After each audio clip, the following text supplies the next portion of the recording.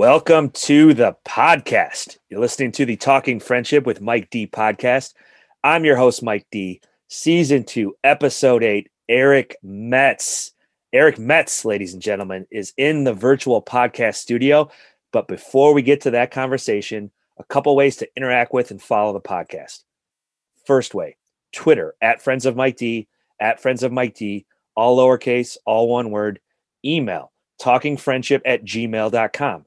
talkingfriendship@gmail.com, all one word, all lowercase. Please hit us up with a DM. Please shoot us a traditional email. Please tweet about us. And when I say us, again, of course, I mean myself and the trusty podcast staff who are at the ready 24/7 to respond to your inquiries, to your feedback in minutes, sometimes seconds. Please subscribe to the podcast, Spotify, Apple Podcasts, Google, Amazon, or wherever you get your podcasts. Please also rate and review the podcast. I'd appreciate it, and the podcast staff would appreciate it.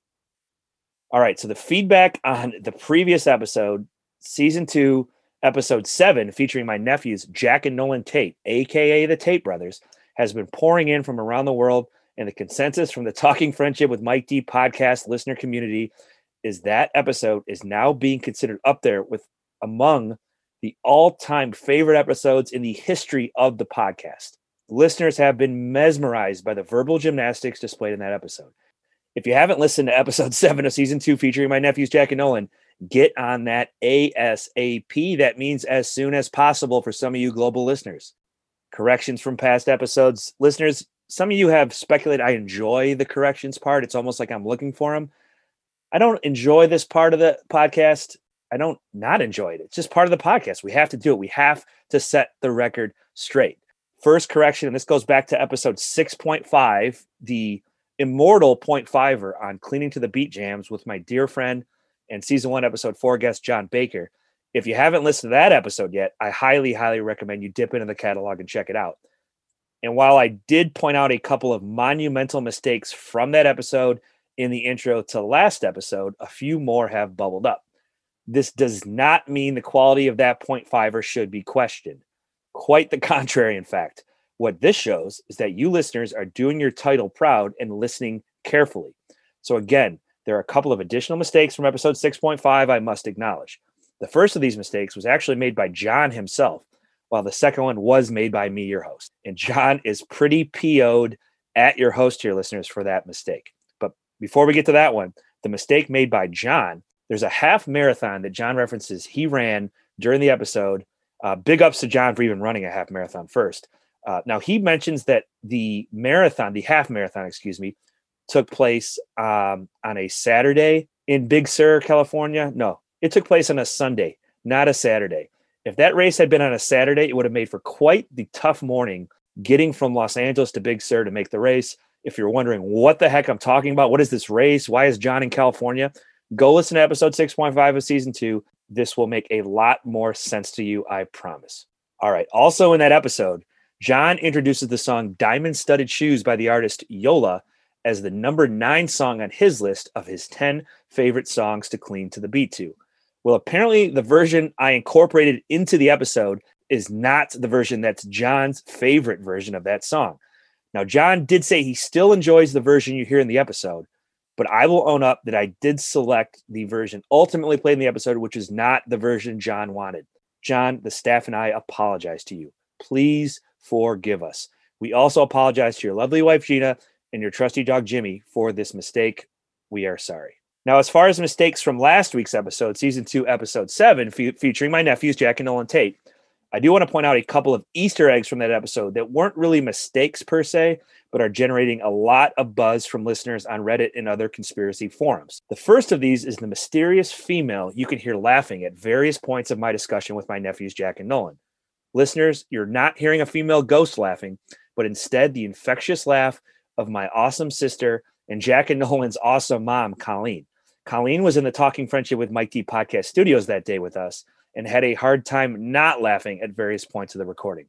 Those of you who have listened to the episode surely know why. There was some funny stuff said. Now, Jack and Nolan's dad, Rob, was also present that day, but had a higher level of professionalism than did my sister and was able to stifle his chuckles. The second Easter egg I want to pull the curtain back on for the listener community is the phrase my nephew Jack says toward the tail end of the podcast. For those of you who have listened, you likely remember a hilarious segment of the discussion where I acknowledge my nephew Jack, noting that it's time for me to finish the questions and wrap things up.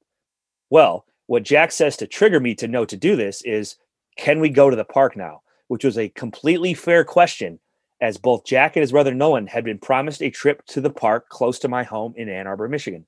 And as I say to sign off the podcast, the boys and I, along with their parents, Colleen and Rob, did head to that park for quite a hang sesh, featuring the boys going down some slides and pushing their toy cars down some slides, hanging on a merry-go-round, all while avoiding the quite dirty sand bin that was rightly labeled as off limits by my sister and brother-in-law. On to what's going on with me, what's going on with Mike D. So I'm recording this in early August of 2021, and we are deep in the midst of the Summer Olympic Games in Tokyo.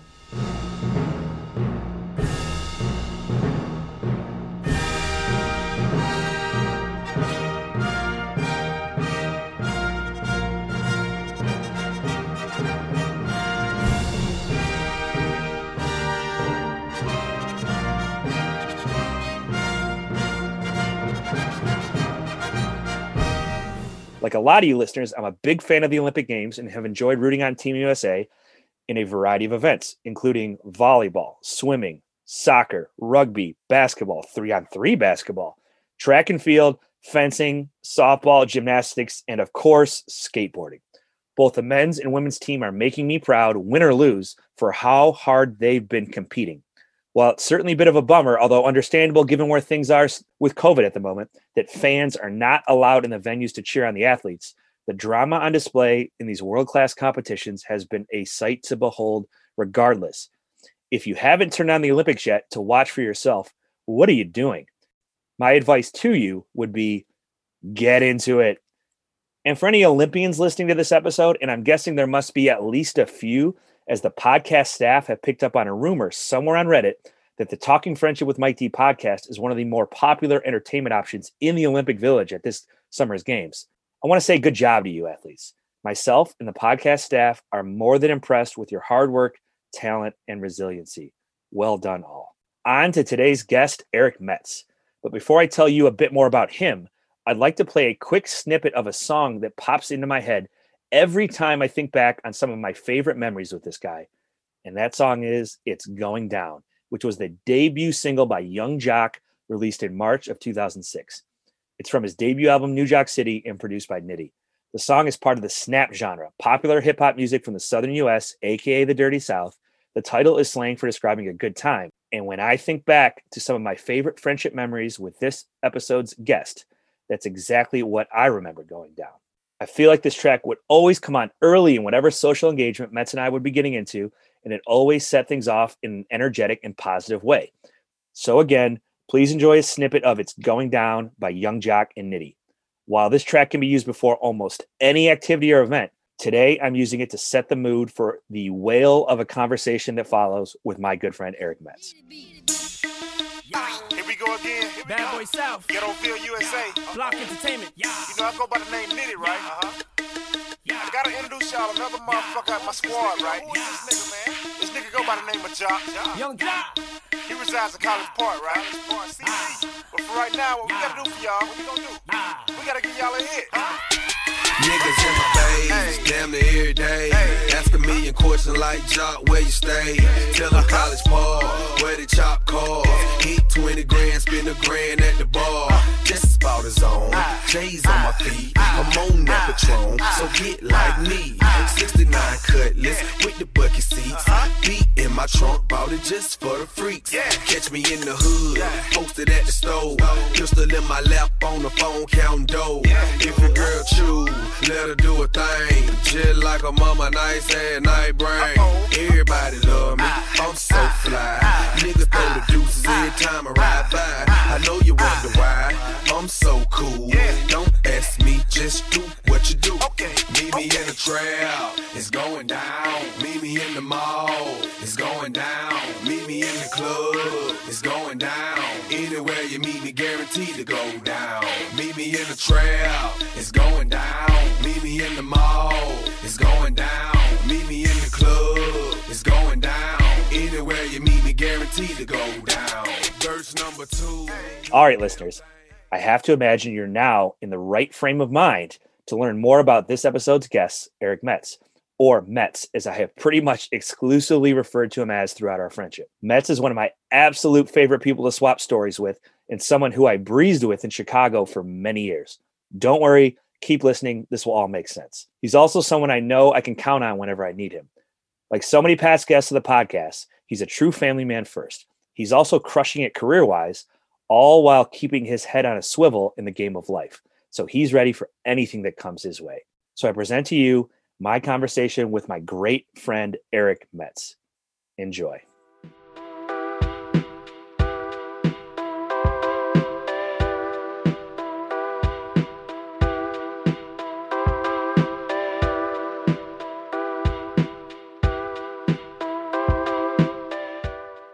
Welcome to the podcast. You're listening to the Talking Friendship with Mike D podcast. I'm your host, Mike D.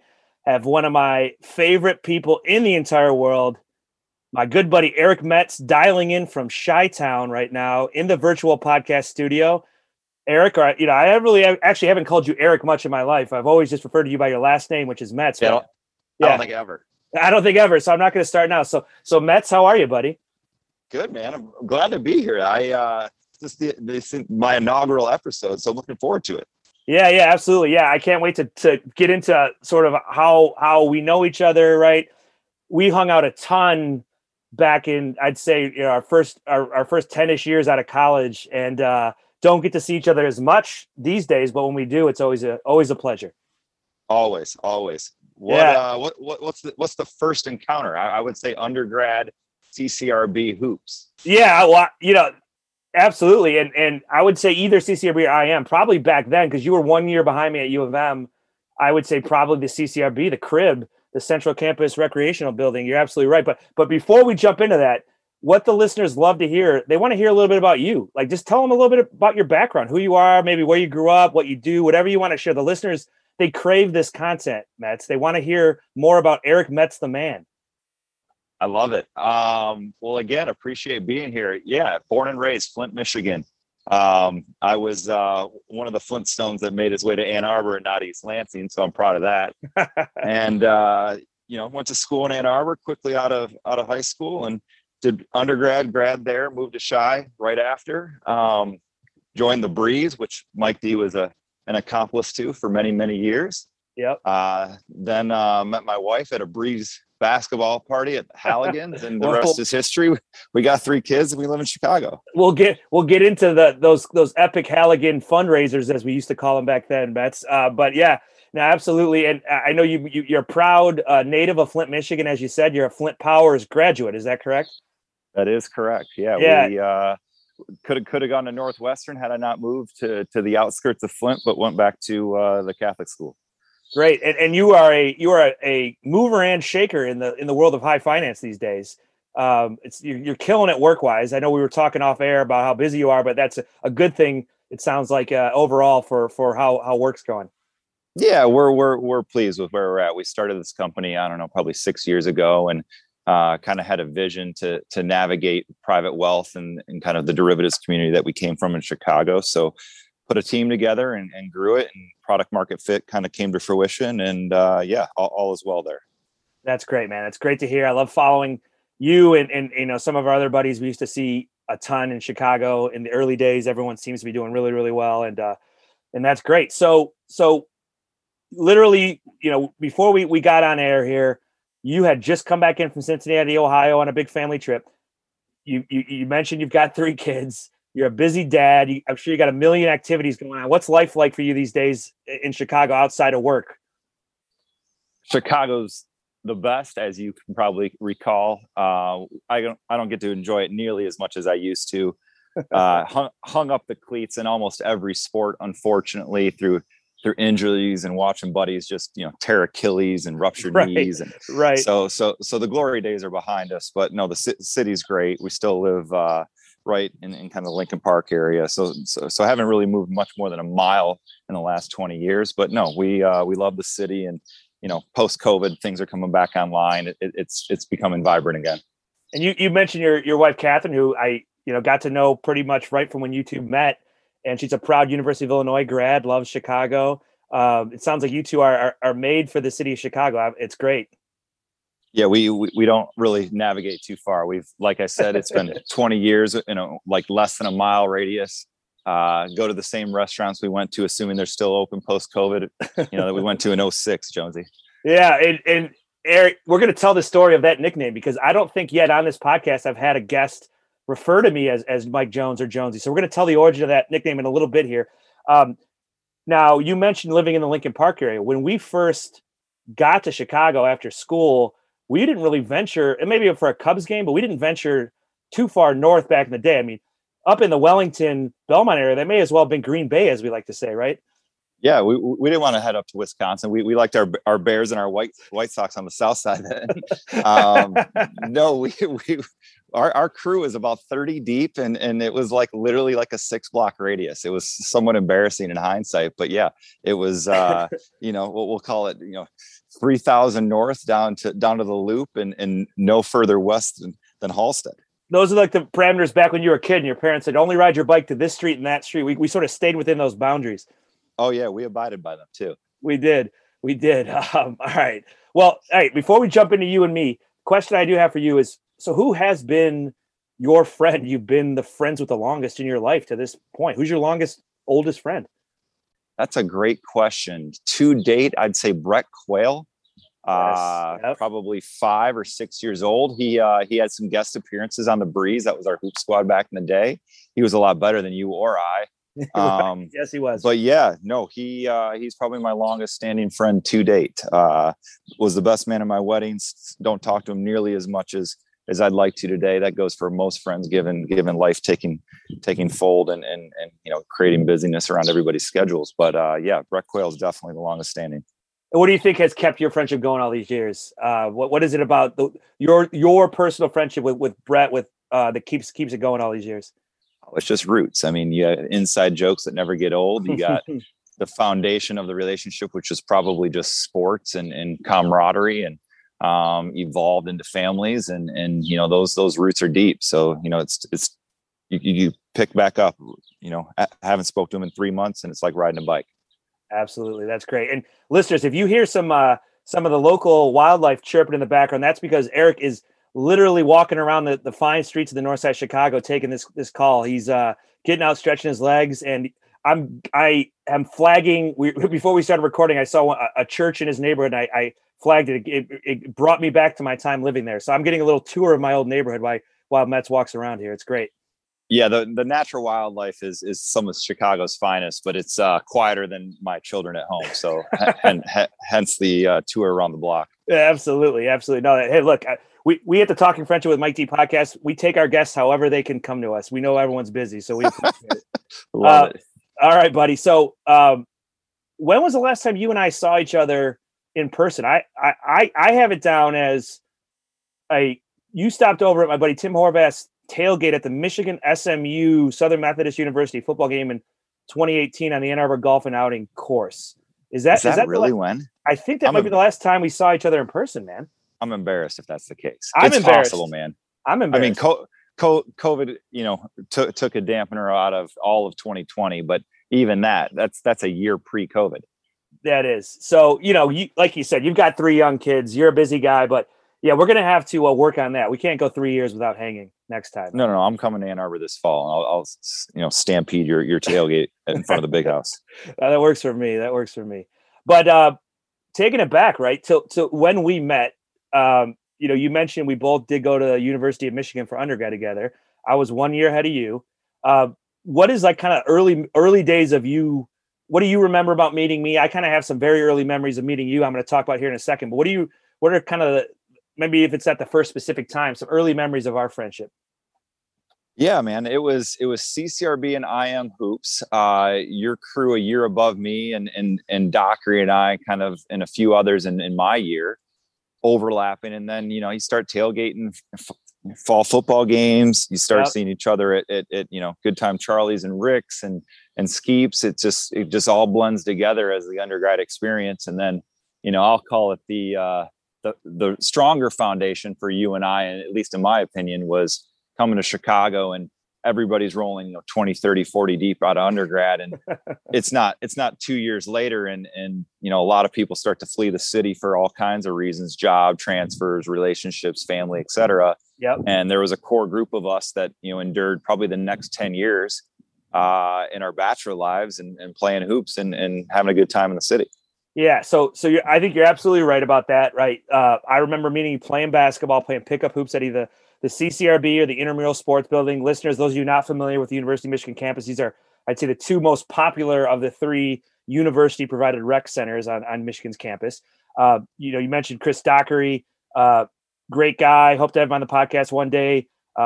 I met Chris and you through John Baker, right? John Baker, fan podcast veteran, season 1, episode 4 guest. That listeners love John. He's just a engaging individual. And I remember meeting you through John and Chris and playing those pickup games. I remember playing you in pickup. I mean, you were a tough guy to play against because you played your ass off on defense and you had a great handle. You had a killer spin move. That's one of the first things I remember about your game, Mets, is you had a killer spin move. My buddy Bill Alexander and I used to refer to you before we knew you well as Spinderella, because you'd get the ball, you'd put this spin move on somebody, and there was no stopping you, man. It was an unstoppable. It was like Giannis going to the hoop, man. I mean, that guy had a great game last night. I wouldn't put myself in that caliber ever, but I had to slightly below Giannis. But yeah, just a touch. I had to survive Flint, man. If it wasn't for defense, free throws, and the spin move, I would have never seen the light of the court. And tried to take that to the CCRB. Oh, you did, man. You were. If you were coming to the hole, even if you knew the spin move was coming, there was no stopping it. But you were also a really good soccer player. If I remember correctly, right? You played club soccer at the University of Michigan. Is that right? Yeah. I was playing travel ball, and my ODP coach at the time was just anointed the varsity coach at Michigan once they got the green light under Title IX to form the varsity program. And I was kind of in limbo as to where to go to school. And, once Steve Burns, got the nod on that path, it made my decision a little bit easier. And why I thought soccer should have been a determining factor in the university choice is beside me now. But at the time it seemed important. So that's part of the reason I ended up in Ann Arbor.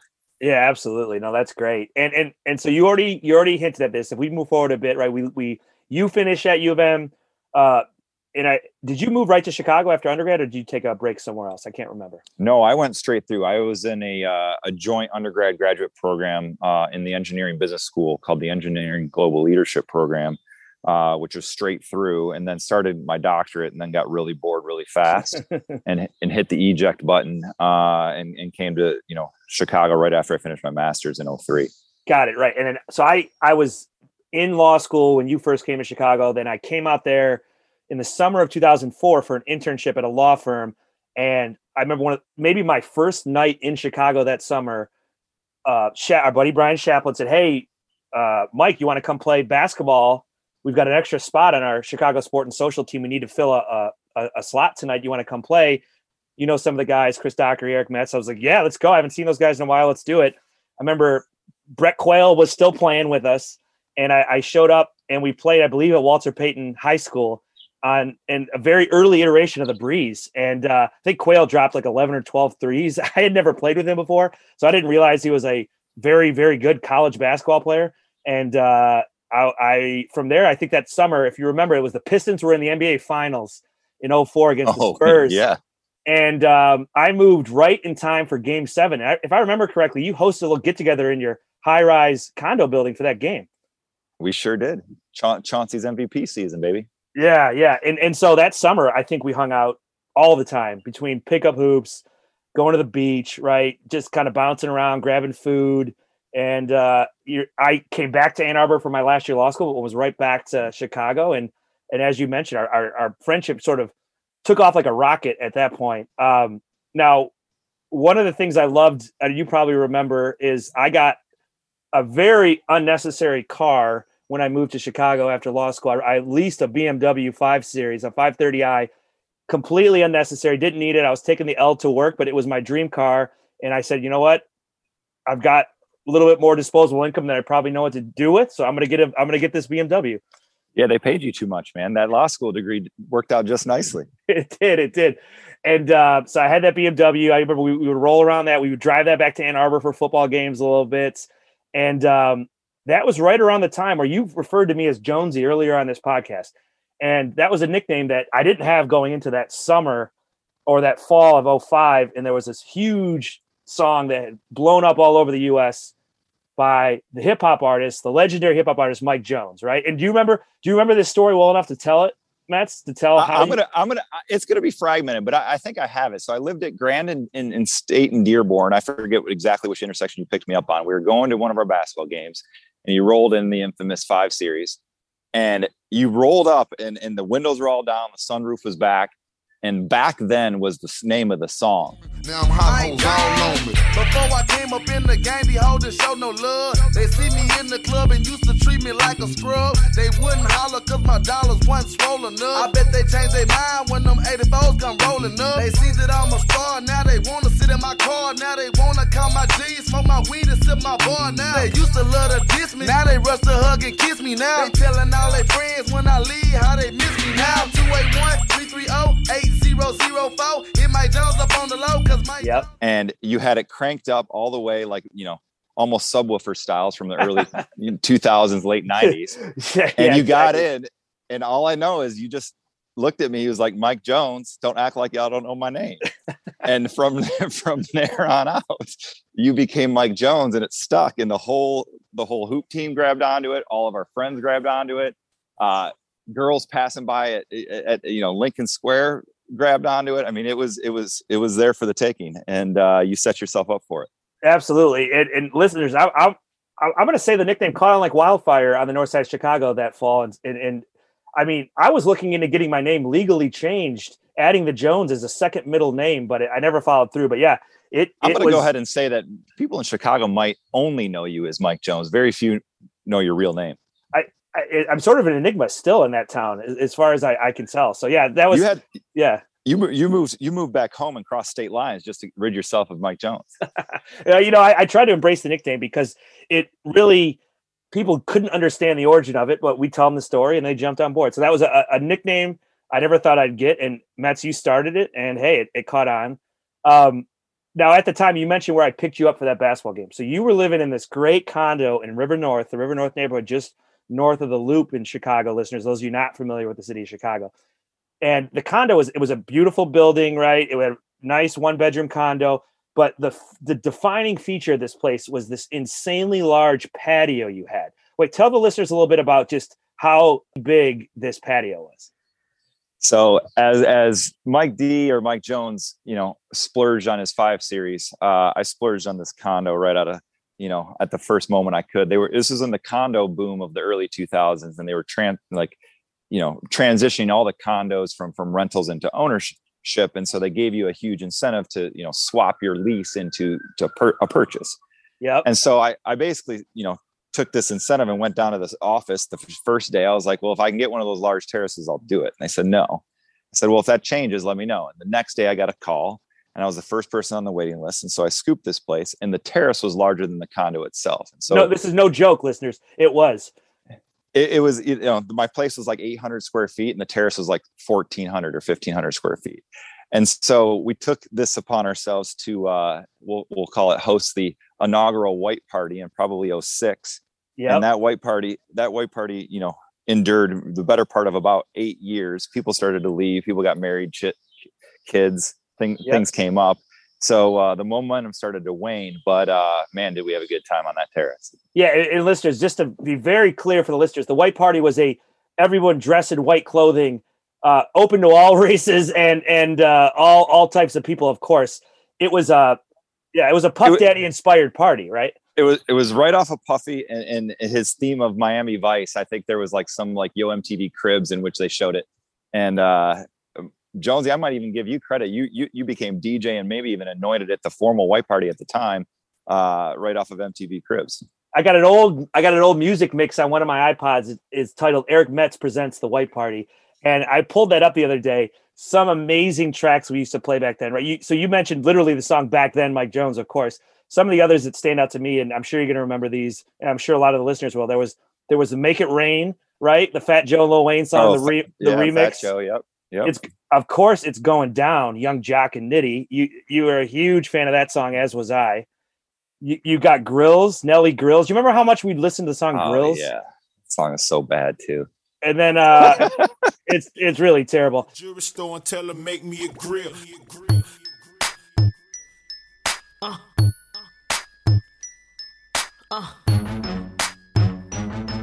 Had a whole top diamond in the bottom rose gold. Yo. We about to start an epidemic with this one. Yeah, I know what this is. So death. Got 30 down at the bottom, 30 more at the top. All invisible set and little ice cube blocks. If I could call it a drink, call it a smile on the rocks. If I could call out a price, let's say I call out a lot. I got like platinum and white clothes, traditional gold. I'm changing grills every day. Like Jay changed clothes, I might be grilled out nicely. In my white tee, on South Beach.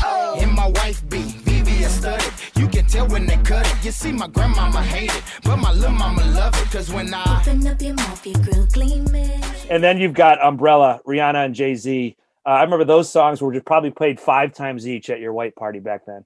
Oh, you were not bashful on the DJ. I mean, you cleared out the dance floor, made sure everybody knew that you had the reins, and grabbed the microphone and took it over. Absolutely. Well, listeners, those of you who have listened to other episodes, you've heard this come up in other contexts. I do love to set the mood for the right music. And back in the late aughts, this is what we were listening to at Metz's amazing patio. And we'd always do that party, I believe, on July 3rd, right? When Shy would have the big fireworks. I think that's when we would coordinate it for.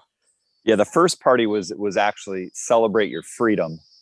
And then it got reclassified thereafter because of I'll call it an assortment of folks and the Puffy MTV Cribs episode. Yeah. So legendary parties. I'm sure a lot of you have read about them. I think there's a spec script being developed for a film about those white parties. So it's still talked about in the city of Chicago. Now, that same early on era, you introduced me to one of my favorite traditions back in my 20s. When we would go to a bar, if we were so inclined, and maybe there would be a little bit of a line to get in, maybe we couldn't get a place to sit. And there was a way to skip all that. And it was known as bottle service. And I didn't know what it was. I'll be real honest. I didn't know what this thing was. And listeners, we talked about this in the Brock Steer episode last season, but you were the first person I ever purchased a bottle to be able to have a place to sit in one of these establishments. And do you remember this story? I don't, but I if you were to, recall it to your recollection, I'll run with it. I'm sure you will. There's a few of them, but I know where the origin is for me. Well, I just didn't know that I introduced you to it. It was a spot on Lincoln Avenue in Lincoln Park called Deja Vu that is not a gentleman's club, right? Deja Vu in some other markets is a gentleman. This is a regular sort of Chicago sports bar. This is not even a nightclub. And we went to Deja Vu one night with a couple other friends and got a bottle of vodka so we could sit down somewhere in Deja Vu. That was the first time that I ever had the pleasure to pop a bottle, as the kids say. That entire segue there is embarrassing for all of us. It was just for the record. Listeners, if you knew this spot, there was no reason to do any of this. But, we were 25 years old and, again, probably had a little bit too much money burning a hole in our pocket, and we decided to do it. So it happened. I mean, it was it made what we'll call economies of scale sense. I mean, you do the math and it just makes sense, Mike. It doesn't take a PhD in any mathematical or engineering background to solve how many vodka sodas you can drink times that dollar figure. Look at the bottle price and there's your answer. It's a storage problem. Should be put on the SAT. So, and then from there, really the floodgates opened up. It was some of the spots I remember going: Red 05, Lumen, Underground. Remember J Bar at the James Hotel? These are some of these places are long gone, listeners, but they were in their heyday back then. The fact that you remember these is quite amazing. I got to give it to you.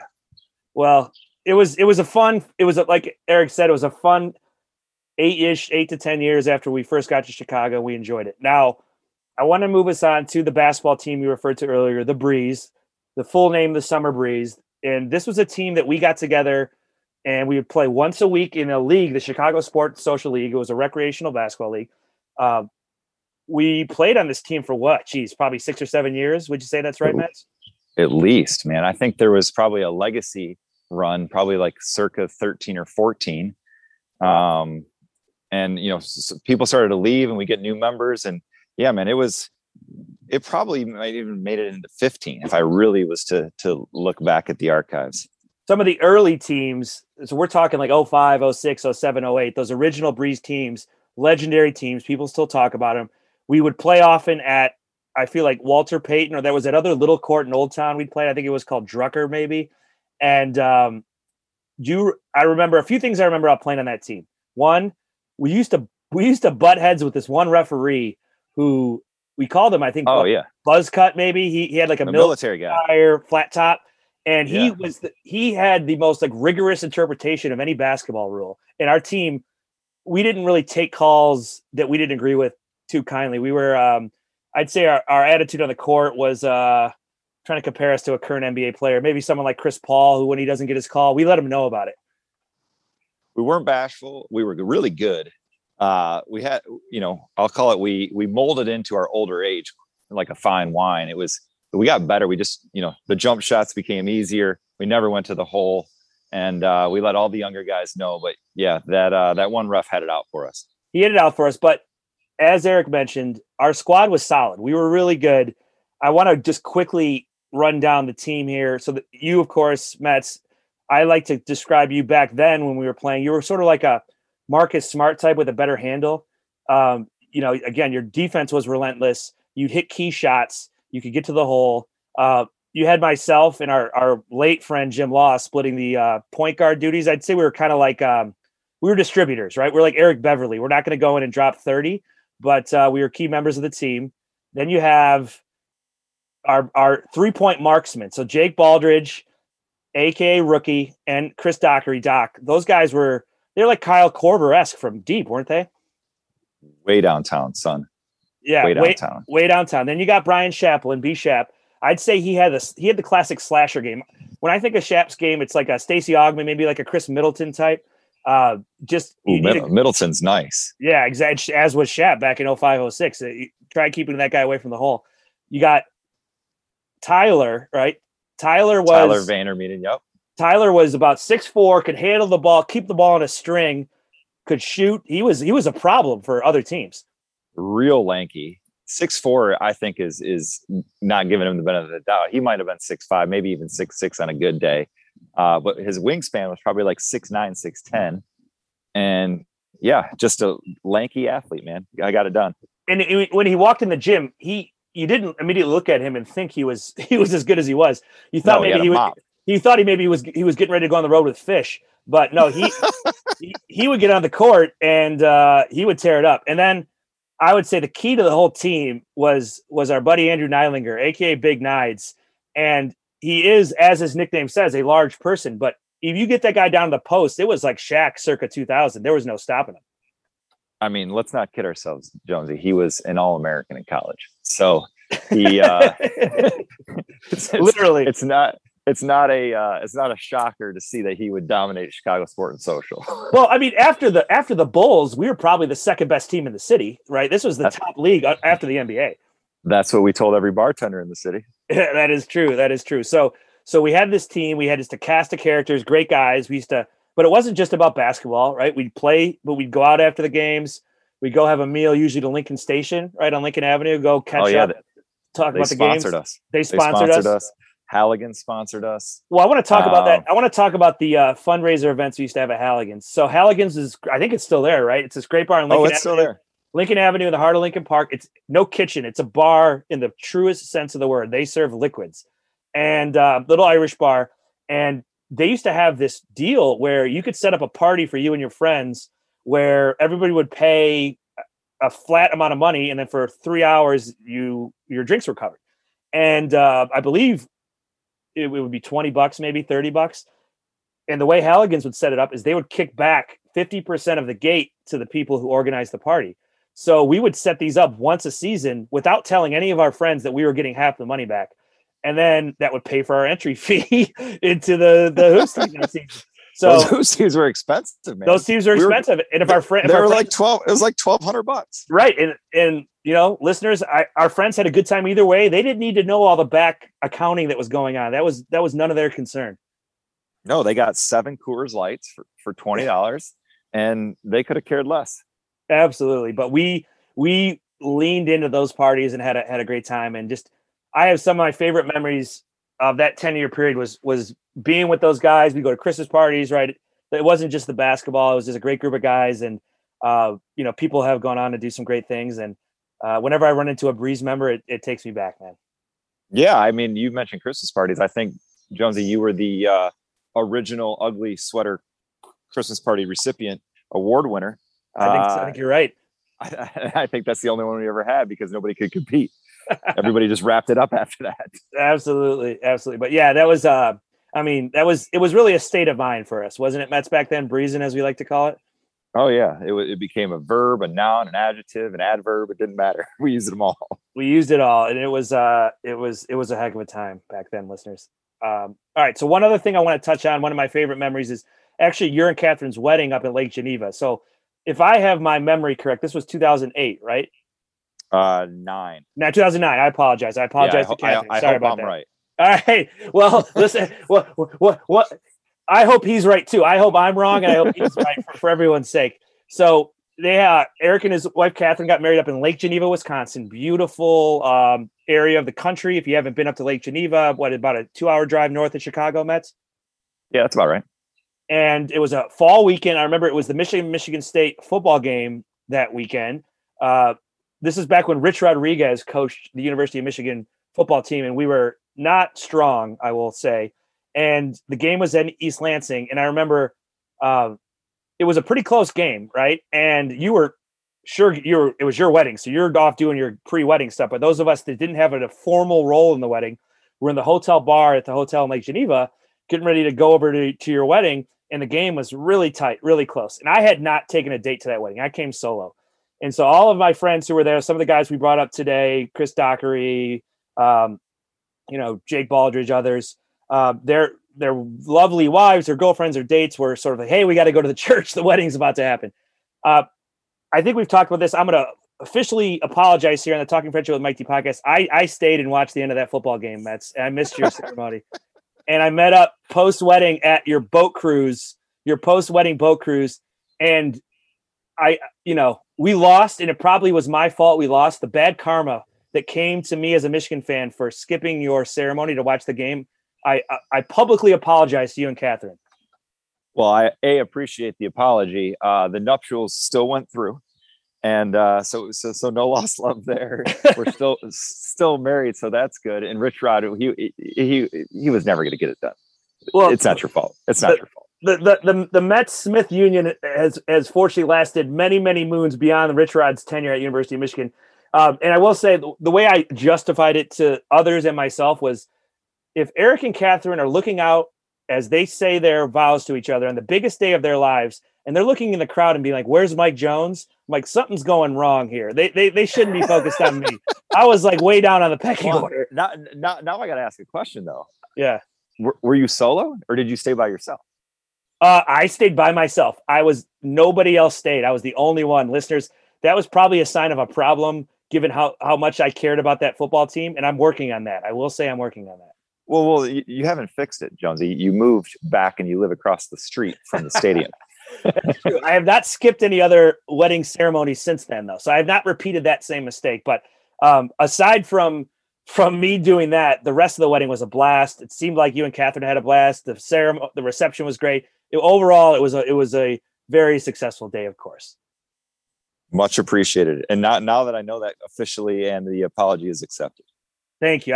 That's been weighing on me. It's been weighing on me. It's years of therapy. Clearly. And I wanted to get it out to the world, to the global listeners, to hear me apologize to you and Catherine. So thank you for accepting that. Love it. All right, buddy. All right. So why don't we take it up to a macro level? You talked about your oldest friend is Brett Quayle. Being friends at this age, everybody's busy, right? Everyone's busy. We got people have kids, jobs. How do you keep a good friendship going at this point? What do you think the key to a good adult friendship is at this point in our lives? You got to touch base where it matters, man. Stuff like this. I know you're, enthusiastic about the podcast. I'd love to be a part of it. This is an easy thing to do, right? And you'll go off our separate ways for a few months. Michigan football season will check back in, and we'll be right back at it. But you can't let it go too long, and the natural occurrences when they arise, you got to take advantage of them. So the trust, the foundations, they're all there. They're not going anywhere. It's just you got to make time and carve it out. Well said, my friend. Well said. Absolutely. All right. So we're recording this in mid-July of 2021.